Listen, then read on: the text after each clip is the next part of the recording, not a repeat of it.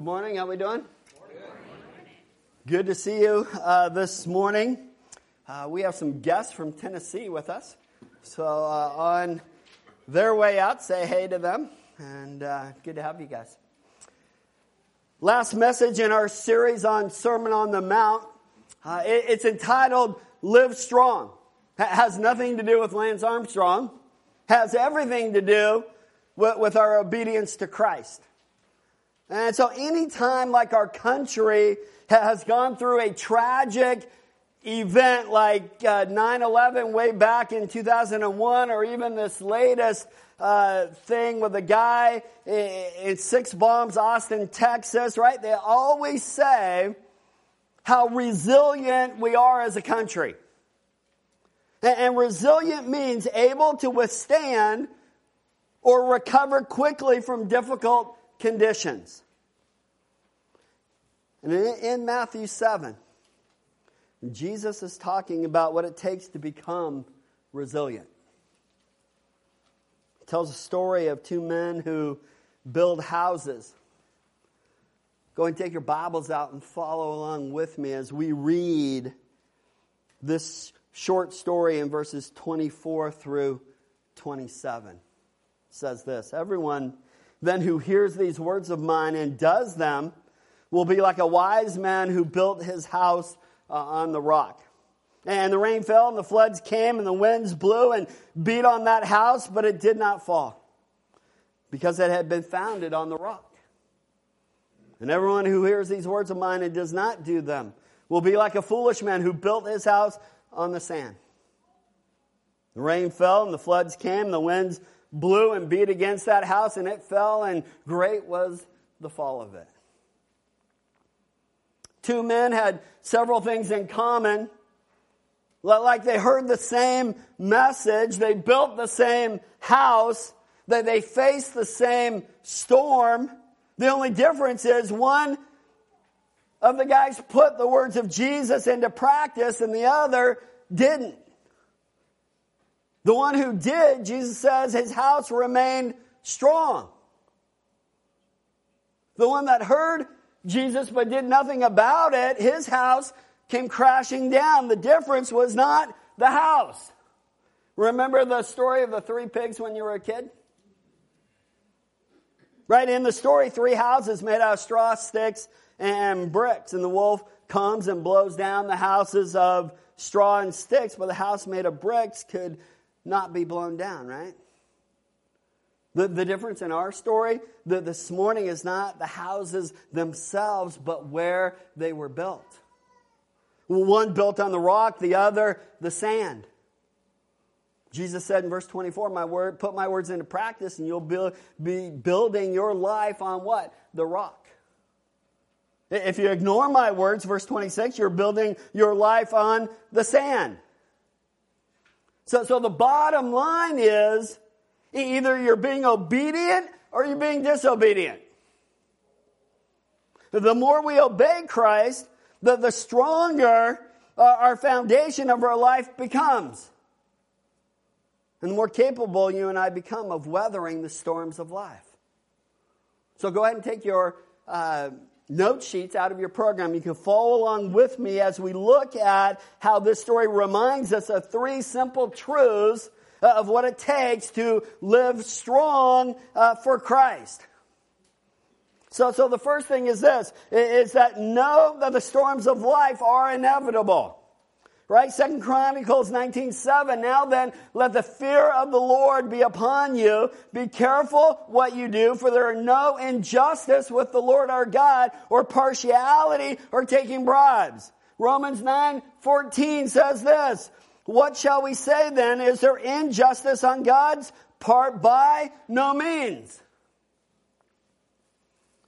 We are in a dangerous place when we regard God's mercy towards us as our right. If God is obliged to show mercy, then it is not mercy, it is what? Obligation.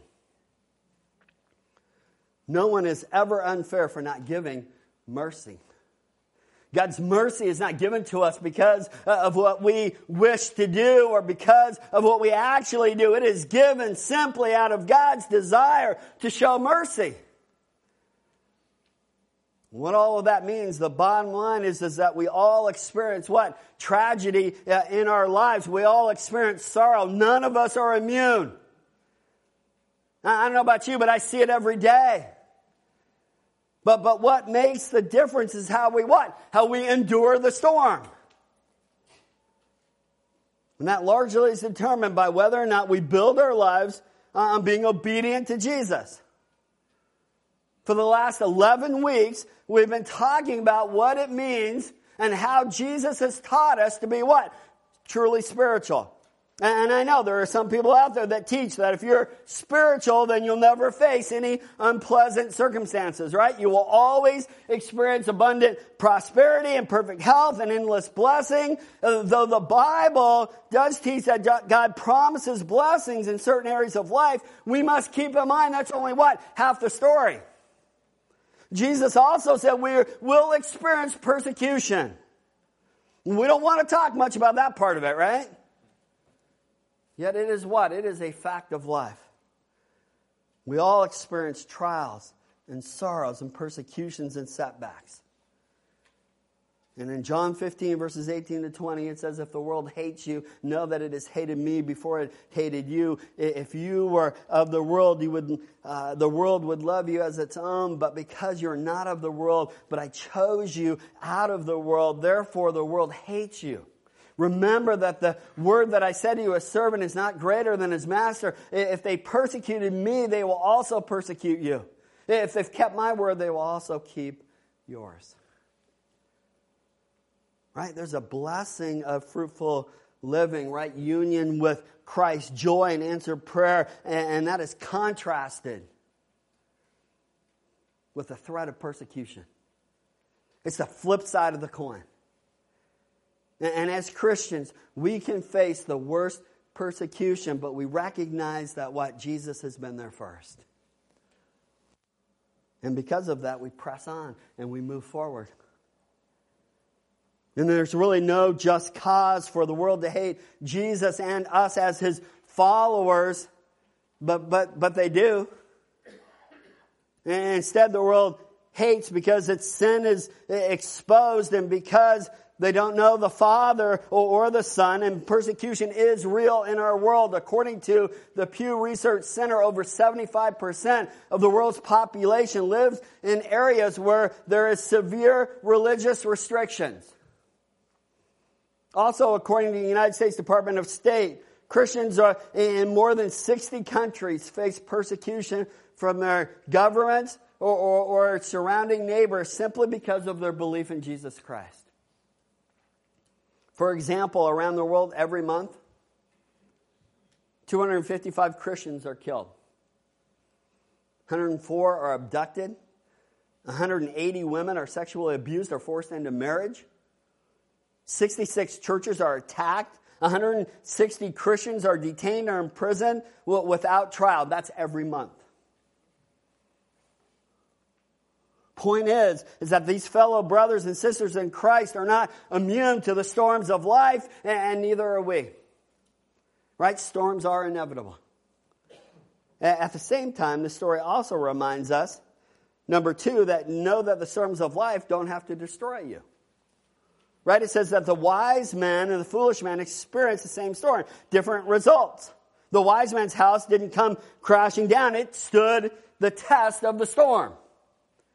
And storms come and they look different for all of us, right? For some, they come in the shape of economic downturns or natural disasters or physical hardships or any number of things that we don't predict in our lives. But we all know they what? They do happen. And we don't know what the future holds. But I can tell you, no storm will decimate the people of God. We will continue to stand even when the storm hits us hard and the winds blow hard. And we've experienced that here in our own church, haven't we? Storms may be inevitable, but they are not invincible. They are not more powerful than the God that we serve. In the book of Proverbs, it says this, chapter 10, verse 25, when the storms of life come, the wicked are whirled away, but the godly have a lasting foundation. When the whirlwind passes by, the wicked are no more. This word emphasizes the unstable and dangerous place the wicked stand in. And again, trouble comes to all people, but the wicked have no foundation to stand on when it comes. Adam Clarke in his commentary said this, as tornadoes that sweep everything away before them, so shall the wrath of God sweep away the wicked. But on the other hand, the righteous have an everlasting foundation. It's like the illustration used in our passage this morning. The wise man built his house on the rock, and the wise man has this firm, everlasting foundation, and he can withstand the storm. And the cool thing is that we don't have to fear any storm. Right? We can endure it. We can recover. We can be resilient. And we can see how God's going to work within the storm, which is really cool when you get on the other side of it, isn't it?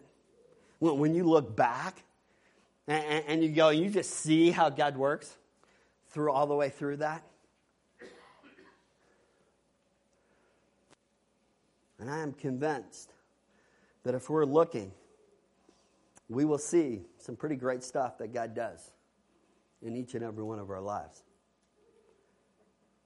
So where do we get the strength to overcome the storm? Well, point number 3 this morning. Know the strength to weather the storm is found in obedience to Jesus. Just listen to what he says in our passage once again. I'm just going to read it again. Just let the word of God this morning just soak into your soul. Everyone who hears these words of mine and does them will be like a wise man who built his house on the rock. And the rain fell, and the floods came, and the winds blew and beat on that house, but it did not fall, because it had been founded on the rock. And everyone who hears these words of mine and does not do them will be like a foolish man who built his house on the sand. And the rain fell, and the floods came, and the winds blew and beat against that house, and it fell, and great was the fall of it. That means we need to put into practice daily the words of Jesus. Right? That's our challenge. Hear the commandments, not only hear them, but what? Do them. John 15:14, Jesus says, you are my friends if you do what? What I command you. The verse is the application of the previous verse. Really more, it kind of explains it a little more. Greater love has no one than this, and someone who lays down his life for his friends. And then he says what? You are my friends if you do what I command you. And what is meant by friends, it refers to those who are disciples of Christ, right? Those who love him, those who believe in him, those who obey him. Deuteronomy 11:1, you shall therefore love the Lord your God and keep his charge, his statutes, his rules, and his commandments always.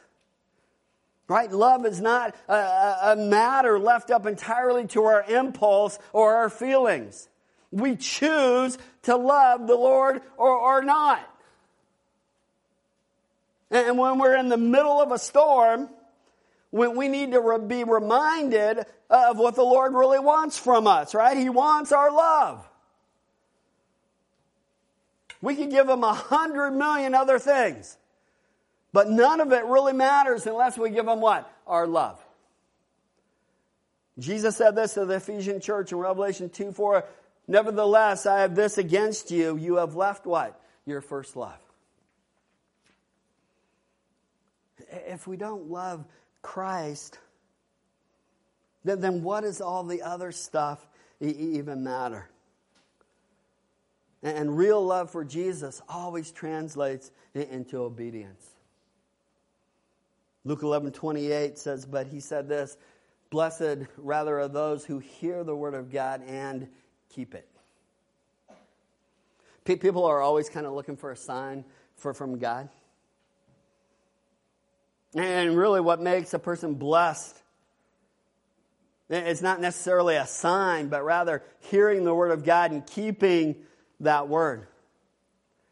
But about 15 years after Jesus was on this earth, or in his ministry there, a man came, Theudas, I think was his name, arose from the Jews, and he claimed to be the Messiah, right? And so he persuaded like 400 people to follow him with this promise that he would part the Jordan River. Come follow me. I'm going to part. You think Jesus has done something? I'm going to part the Jordan River. And so what happens? All these people come and start to follow this guy, and needless to say, they get to the Jordan. What happens? Does he part it?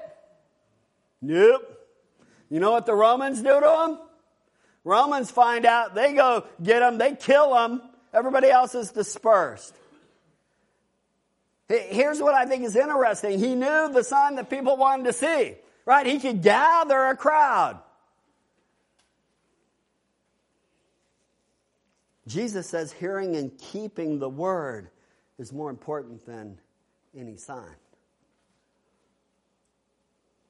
Again, this is our challenge, right? We've heard his commandments, and now we just need to what? We just need to do them. And I think sometimes in our world we think that we have these good intentions, and we think that's enough, even if we don't follow through with our actions. And Jesus was a man of action. He preached action, and again he emphasized that we're going to be judged, what? According to what we do.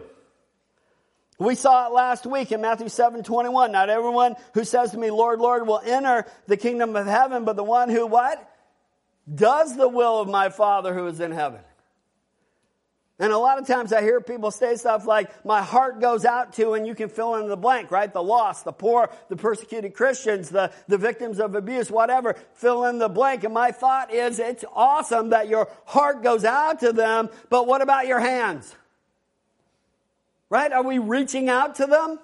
Well, what about our time? Are we willing to sacrifice our time for an opportunity to minister the gospel? If we really want to live the kind of resilient life that enables us to weather the storms, we need to build our lives on the foundation of obedience to Jesus. We absolutely need to put his words into practice.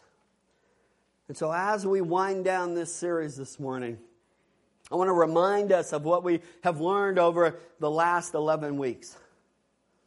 Right? We've learned that we need to surrender our lives to God. We've learned that we need to strive to be reconciled with those in which we have conflict with. When we need to take drastic steps to eradicate sin from our lives, we need to keep the promises that we make to people. We have learned that we need to treat our enemies with loving kindness. When we need to give until it hurts. And put God at the top of our priority list. When we need not to judge others. And we need to aggressively act, seek, and knock for opportunities to serve. And then we treat others as we would want to be treated. And finally, we strive to do the will of God in our lives. So as I close this series, let me leave you with a couple of thoughts. First, the foundation of our lives is built on what you do. Right? You can say whatever you want. It is about what we do. We cannot build our life on good intentions. Second, the process of building the house of our lives is different than the building of a typical house. Because typically, here's what you would do. You would lay the foundation first, and then you would build on top of that, right?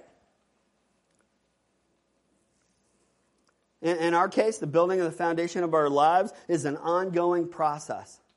And every time we put the words of Jesus into practice, we strengthen that foundation.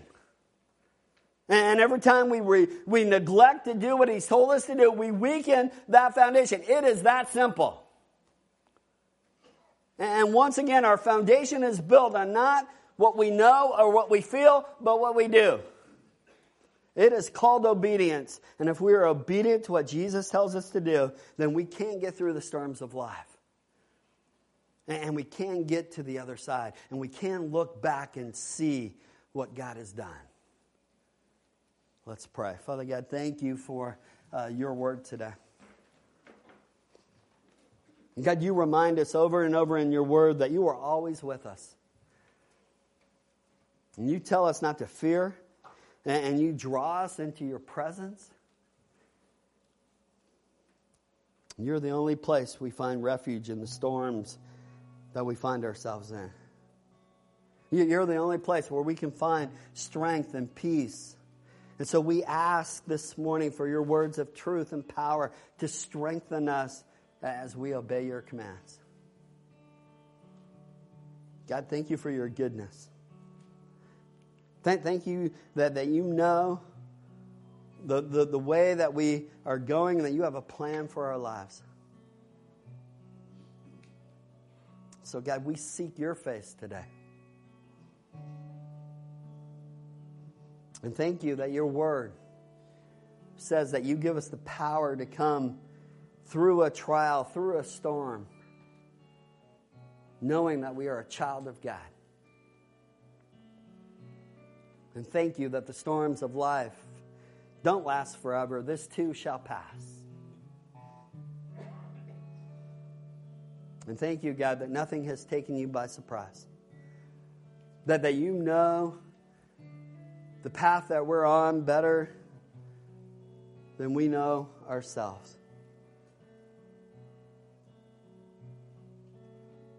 And God, thank you that you are victorious over every trouble and obstacle. Thank you that you have overcome sin and death. And because of that, we too are overcomers. We too can have victory. So God, this morning we just want to tell you we love you. And we need you. And we choose to look to you today and every day.